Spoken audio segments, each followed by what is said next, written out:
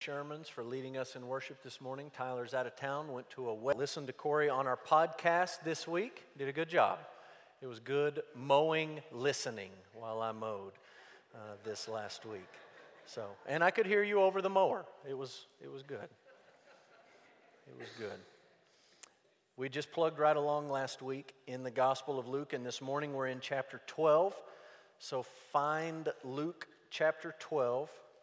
We're going to look at verse 35 to 48. 35 to 48. There's an outline in the bulletin if you'd like to follow along with that. The passages, or the verses, the passage that we're going to look at this morning are about eschatology. And that's a big fancy word that you need to know what it means. And so I put this on your outline. Eschatology. It's the study of last things.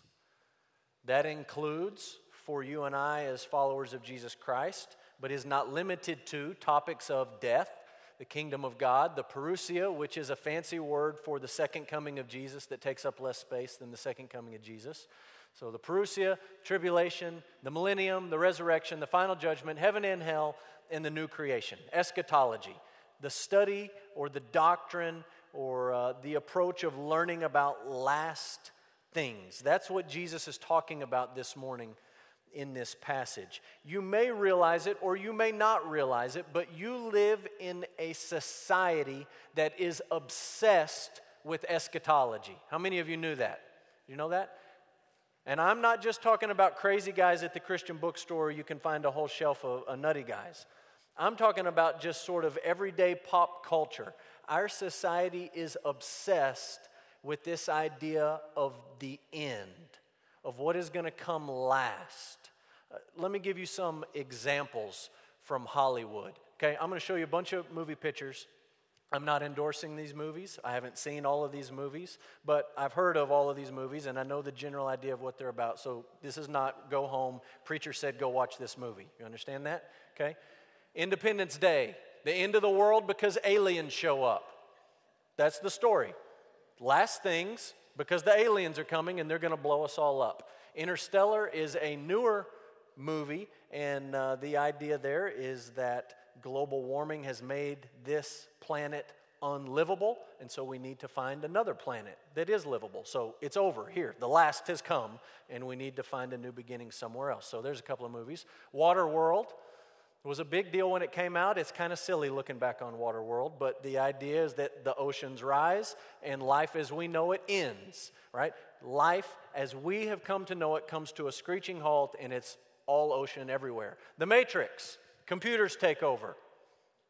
In the end, the computers win, or the humans win, and it's this big battle. It's a story of eschatology. How will it go down at the end? Here's some other examples. Planet of the Apes. You can take the old one or the new one or the newest one or the not so newest one. There's a bunch of them. But the idea is, in the end, the monkeys win. The monkeys take over and we lose. That's eschatology.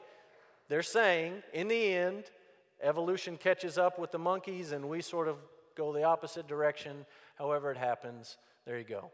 How about disease? Remember the movie Outbreak? Newer movie is I Am Legend. I Am Legend is like the cooler version of Outbreak with zombies, right? Outbreak was cool in the 90s. People just get sick and die, but we got bored with those movies, so now you don't get sick and die. You get sick and you become a zombie. And so that's I Am Legend. And these movies say the end is going to be when we all get sick. We're all going to get some illness and it's just going to wipe us all out, or we're all going to get some illness and it's going to turn us all into zombies. That's how the story ends. So again, we're talking about eschatology. Mad Max, old one or new one, we ran out of gas. We ran out of water. That's the end. And this is what happens at the end. That's the story. They're talking about eschatology, the last things. San Andreas, big earthquakes. I have not seen this. I don't even know if it's out yet, but The Rock's in it, so I'm sure there's lots of action. Big earthquakes. Here comes the end. Natural disasters. Armageddon, the same thing.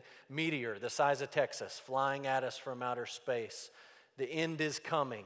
This is the last. Movies about eschatology.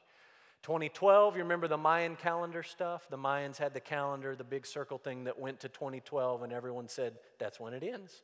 2012, the Mayans had it figured out, we just end. And so they made movies about that, and here we are, 2015. Book of Eli is about the world after nuclear war just destroys the whole planet. Nuclear war devastates everything on earth. That's the end, and there's just a few people trying to hang on there at the very end. Look, I could give you all kinds of movies. I could give you TV series. I could give you books.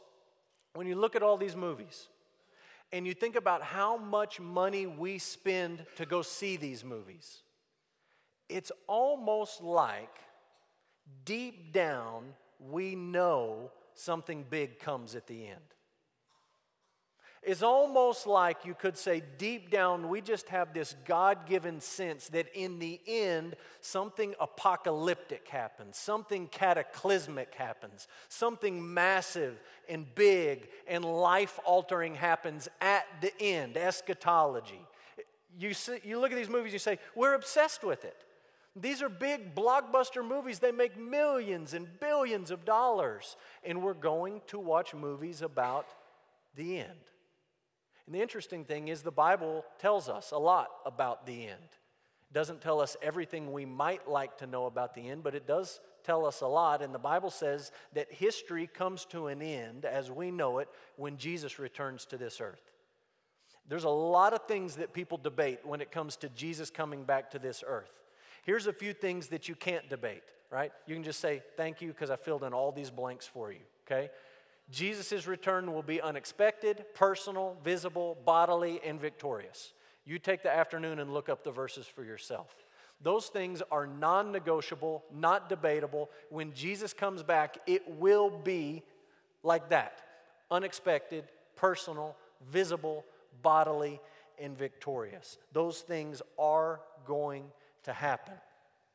That leads us to an interesting place. When you look at a lot of Christians today, and when they think about eschatology, what a lot of Christians think about when they hear the word eschatology is, I need to get my chart out that diagrams the events in the last days, and my calendar out so I can fill in some days on the calendar, and I need to start watching current events really closely so I can decode what I see on the news and try to fit it into my favorite Bible passages, and then I have some idea of when Jesus is coming back. You understand that that sort of mindset is completely absent from what all of the Bible has to say about eschatology. That's never the point. Never, never, never the point. These things are clear. These things are non-negotiable. In our passage this morning, Jesus is talking about eschatology. He's talking about the last things. And here's the big idea of the verses that we're about to read. Are you ready? The Son of Man will return, and he expects his people to be ready. He will return, and he expects you, if you claim to be one of his people, to be ready. That's the big idea of this passage. It's not dates, it's not current events, it's not filling in your calendar, it's not predictions, it's not prophecy charts, it's not any of that. He is coming back, and he expects you to be ready. And so we're going to talk about what Jesus has to say on those issues. Look in your Bible, Luke chapter 12, beginning in verse 35. Jesus says this, stay dressed for action, keep your lamps burning. Be like men who are waiting for their master to come home from the wedding feast, so that they may open the door to him at once when he comes and knocks. Blessed are those servants whom the master finds awake when he comes. Truly I say to you, he will dress himself for service and have them recline at table, and he will come and serve them. If he comes in the second watch or in the third and finds them awake, blessed are those servants. But know this, that if the master of the house had known at what hour the thief was coming, he would not have left his house to be broken into. You also must be ready, for the Son of Man is coming at an hour you do not expect. Peter said, Lord, are you telling this parable for us or for all? And the Lord said, who then is the faithful and wise manager, whom his master will set over his household to give them their portion of food at the proper time? Blessed is that servant whom his master will find so doing when he comes. Truly I say to you, he will set him over all his possessions. But if that servant says to himself, my master is delayed in coming, and he begins to beat the male and female servants and to eat and drink and get drunk, the master of that servant will come on a day when he does not expect him and at an hour he does not know, and will cut him in pieces and put him with the unfaithful. And that servant who knew his master's will, but did not get ready or act according to his will receive a severe beating. But the one who did not know and did what deserved a beating will receive a light beating. Everyone to whom much was given, of him much will be required. And from him to whom they entrusted much, they will demand the more. It's the word of God. Let's pray.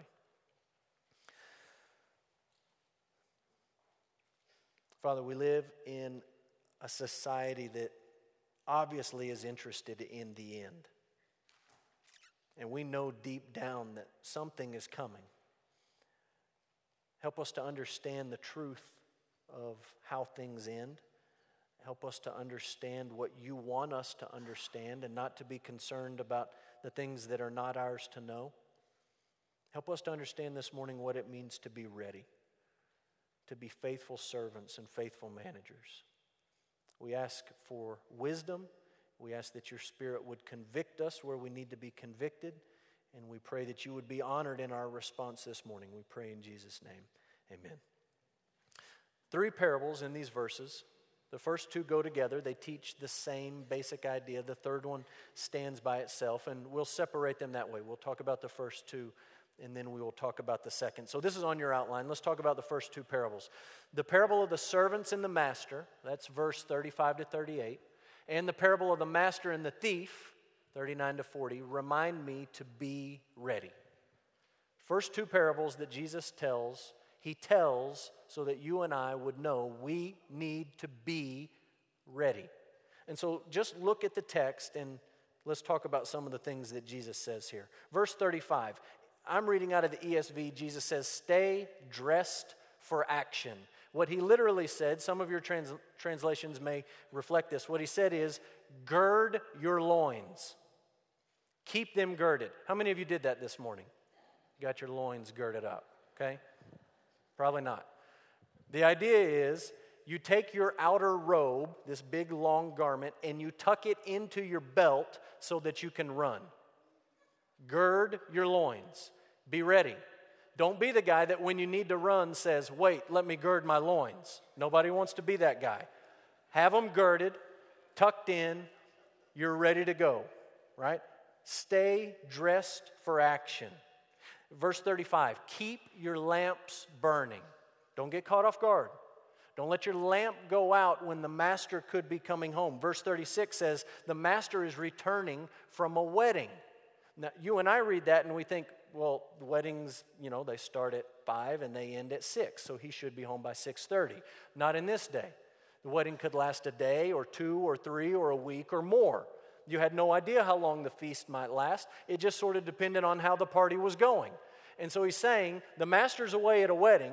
They're having a good time. It might last a couple of days. It might last a week. It might last a couple of weeks. But you don't know when he's coming back. He can't call you on the cell phone. He can't send you a text message and let you know. So you, the servant, need to be ready to open the door and to have things in order when the master returns. Verse 38, he might come at the second watch.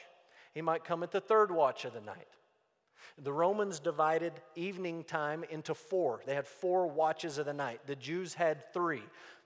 People can debate and argue about what Jesus means. Is he talking Roman time, Jewish time? He's talking about the middle of the night. Okay? If he comes at the middle of the night, even when you least expect him, be ready. Verse 38. And then the second parable, verse 39 to 40, he talks about this thief coming. The thief doesn't give you a heads up. He doesn't wear a t-shirt that says thief. He doesn't send you a text message and say, I'll be there at 2 o'clock. Make sure you leave the garage open. He comes when you least expect him.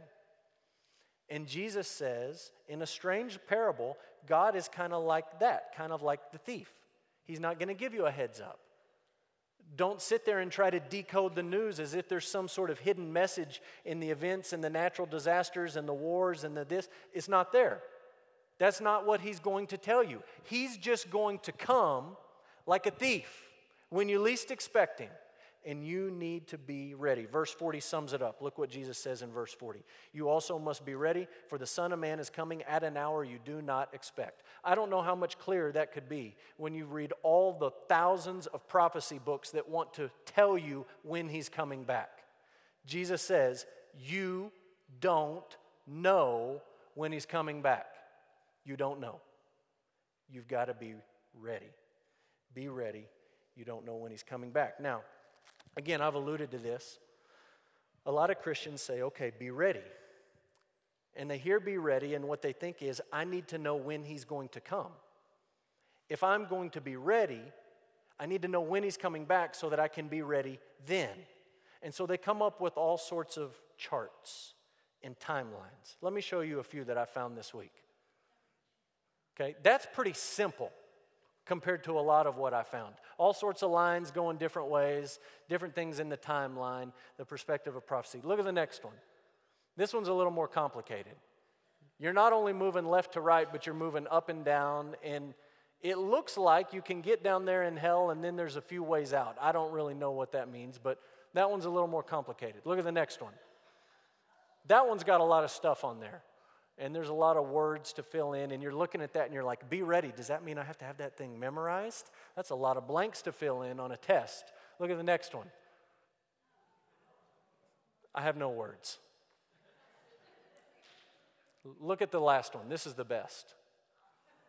How's that for a flow chart? And a lot of people think if I'm going to be ready, I got to understand that. And the yellow arrow and the brown arrow and the black and this and that, and don't forget. Listen, when Jesus says be ready, I promise you, he's not going to show up when you least expect him, which he will, but he's not going to show up and hand you a blank version of that and ask you to fill it in. That's not what he's talking about. He doesn't want you to memorize all this stuff or have. That's not the point of being ready. The point of the parables that he uses is you have no idea when he's coming back. That means you need to always be ready. We think of get ready and we think, okay, get ready by like 9 o'clock, get ready by like 10 o'clock. My Sunday school class, we don't start Sunday school at 9. Sunday school starts at 9, but they think, I need to be ready by 9:20. We start at 9:20, so they show up. That's not what I'm talking about. Jesus is saying be ready now, tomorrow, the next day, all day, every day. It's not a matter of decoding the Bible or current events. Here's how you get ready. 2 simple things. Are you ready?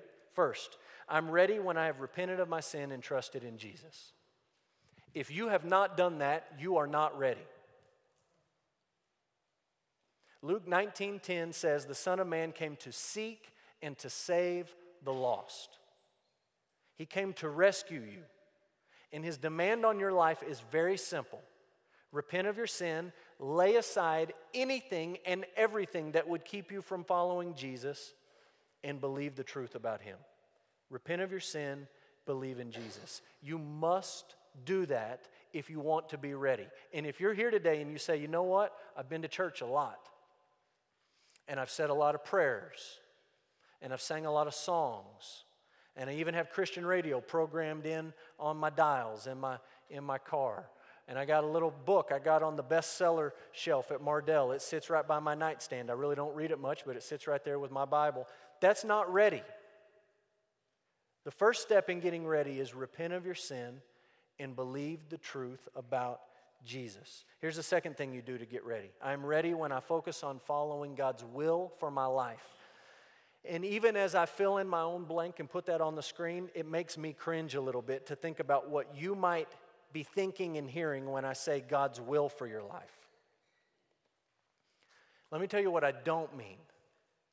I don't mean that you turn into some sort of navel-gazing, introspective, paralyzed by fear, can't make any decision saying, well, should I live in Odessa or Midland? What is God's will? Odessa or Midland? I'm really in a season of prayer about this. Odessa or Midland? I want to be where God wants me to be. Or should I work for this company or this company? I just don't know. Should I work for this school or should I work for this school? I'm not talking about the particulars of your everyday life. Should I wear a blue shirt or a brown shirt this morning? That's not what we're talking about when I say be focused on what God's will for your life is. I'm talking about the simple, clear, obvious things. And sometimes we get so confused with this. We just foul it up in our heads thinking, I want to know what God's will is. And what we mean is, I want God to tell me what to do every minute of every day and just sort of guide me every step along the way, and I know exactly what comes next. That's not how life works. When I say I'm ready when I focus on following God's will for my life, here's what I mean. Are you a good steward of the things that God has entrusted to you? That's His will, that you would steward those things well. Are you a good influence on your family? Do you influence your family for the kingdom? I promise you that is God's will for your life, to influence your family for the kingdom. Are you doing that? Are you a good steward of the money that God has given to you? Some of you, God has given a lot of money. Some of you, God has not given a lot of money. That's really not the point. The point is, with the money that God has given to you, do you steward it well?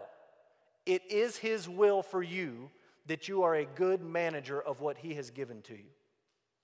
The Bible says very clearly in some places, it is God's will that you suffer well. That when you're suffering, you do it the right way.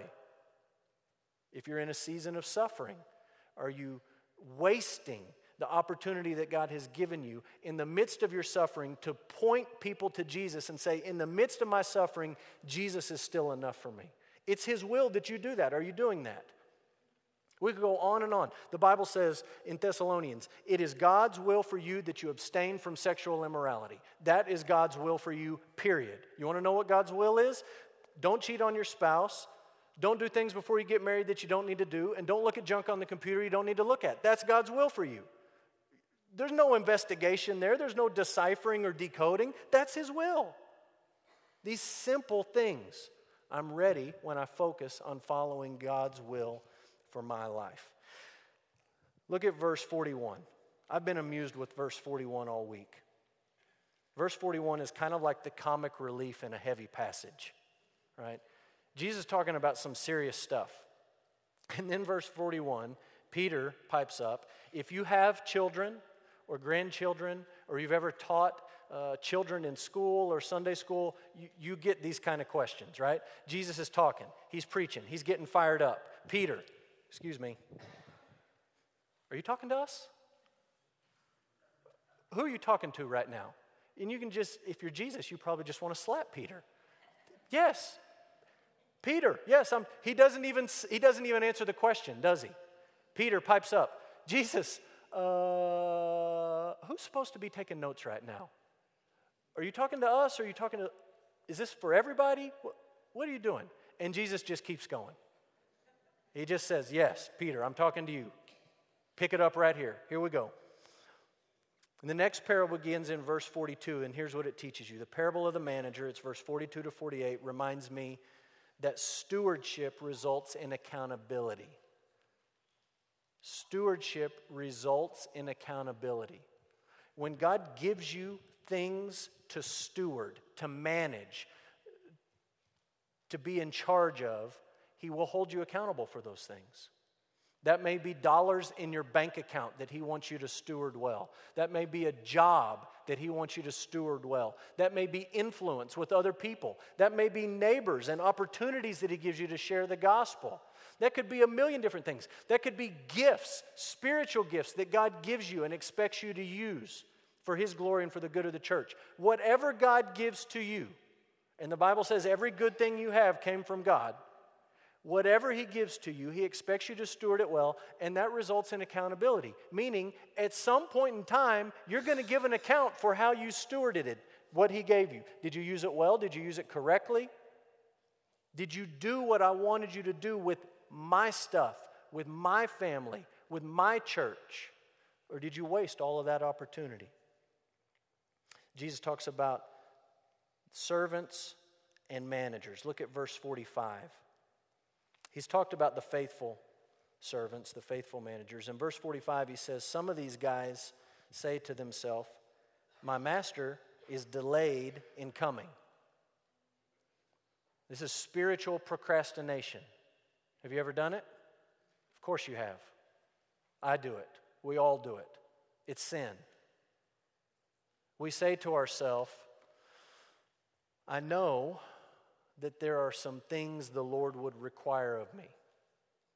There's some things He would want me to be doing. But I'm really busy right now. Work really has me tied up.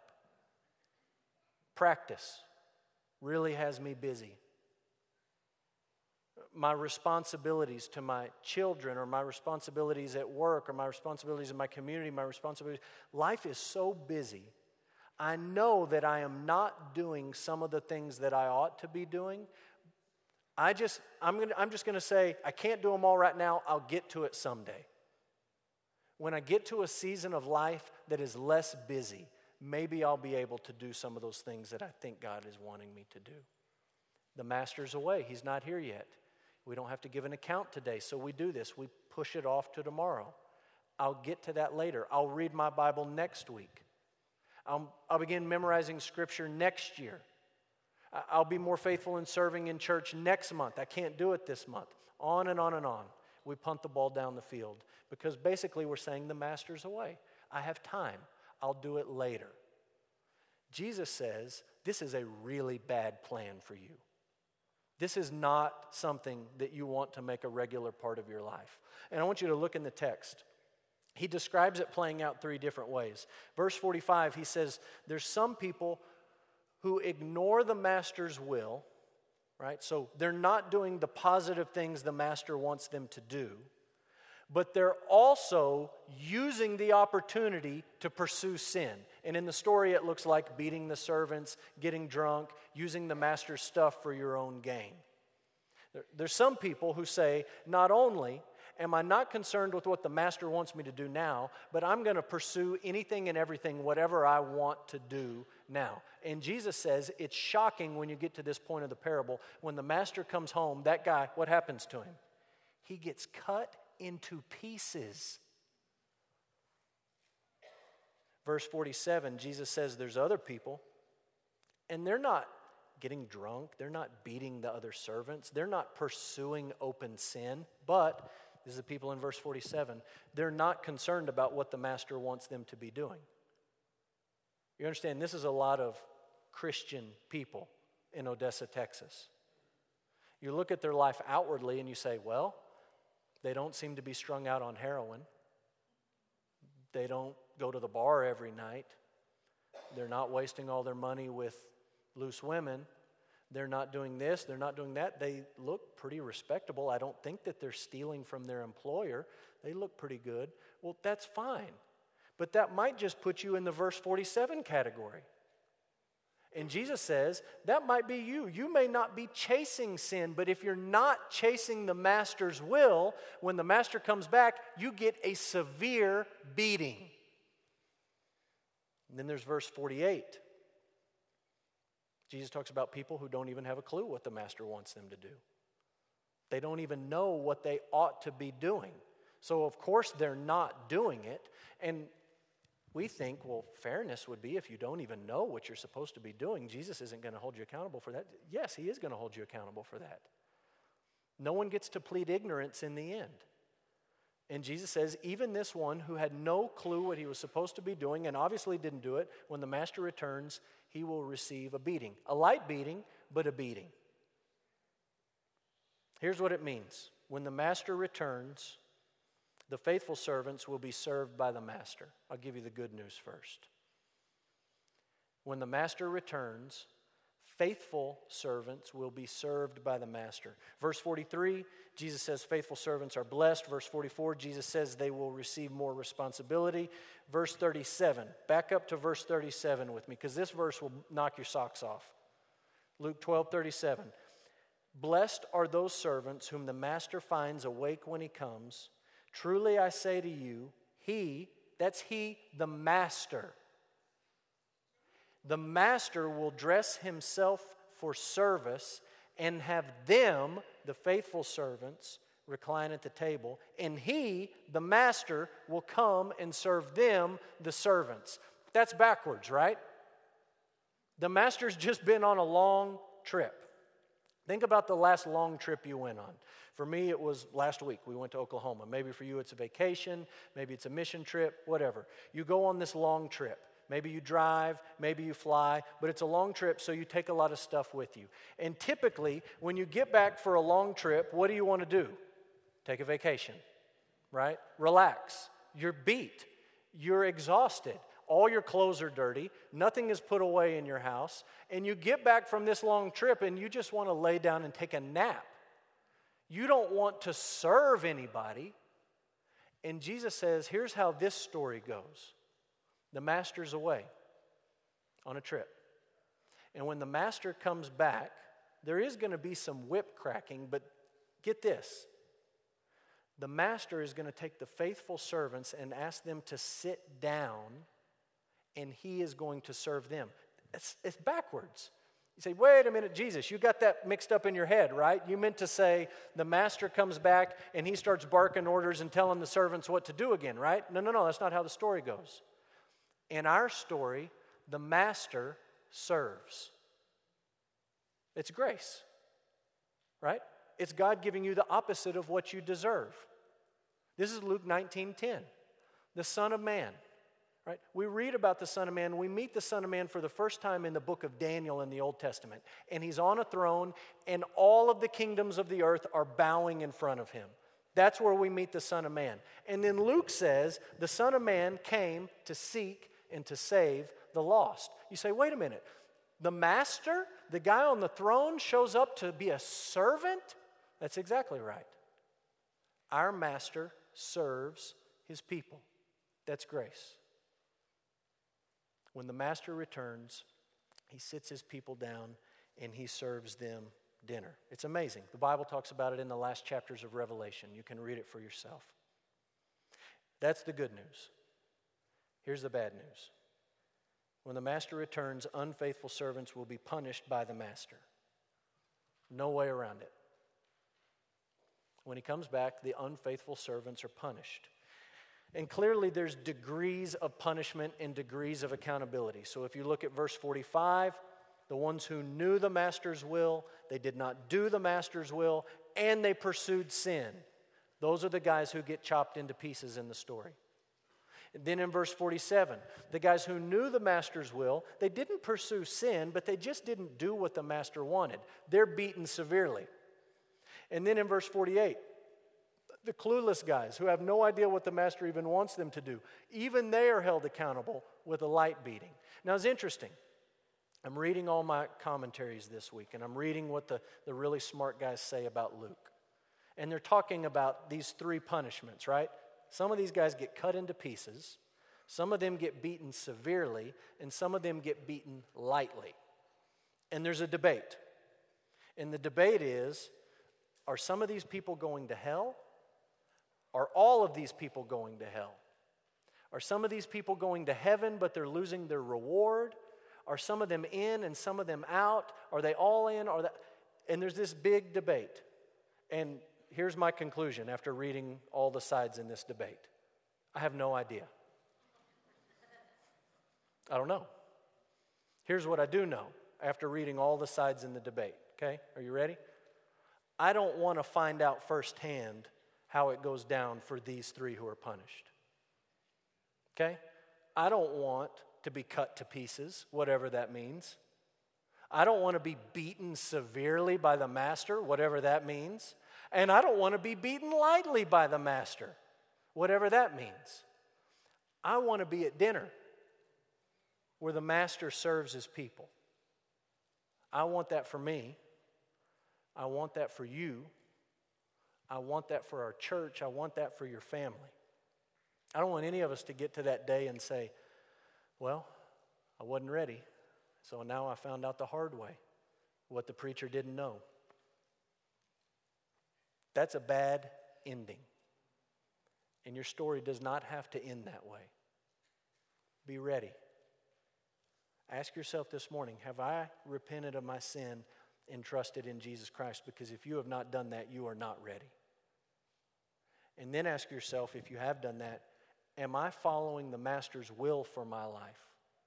Not figuring out details of what He wants you to do. I mean, my goodness, make a decision. But am I doing the clear things that Jesus has called me to do? To love God more than anything else, to love my neighbor as myself, to take care of my family, to share the gospel, to make disciples of the nations, to manage my money well, to build up and be a part of my church family. Am I doing the things that Jesus wants me to do? Let me pray for you. Father, we love you. We're grateful for your word. We thank you that it is true.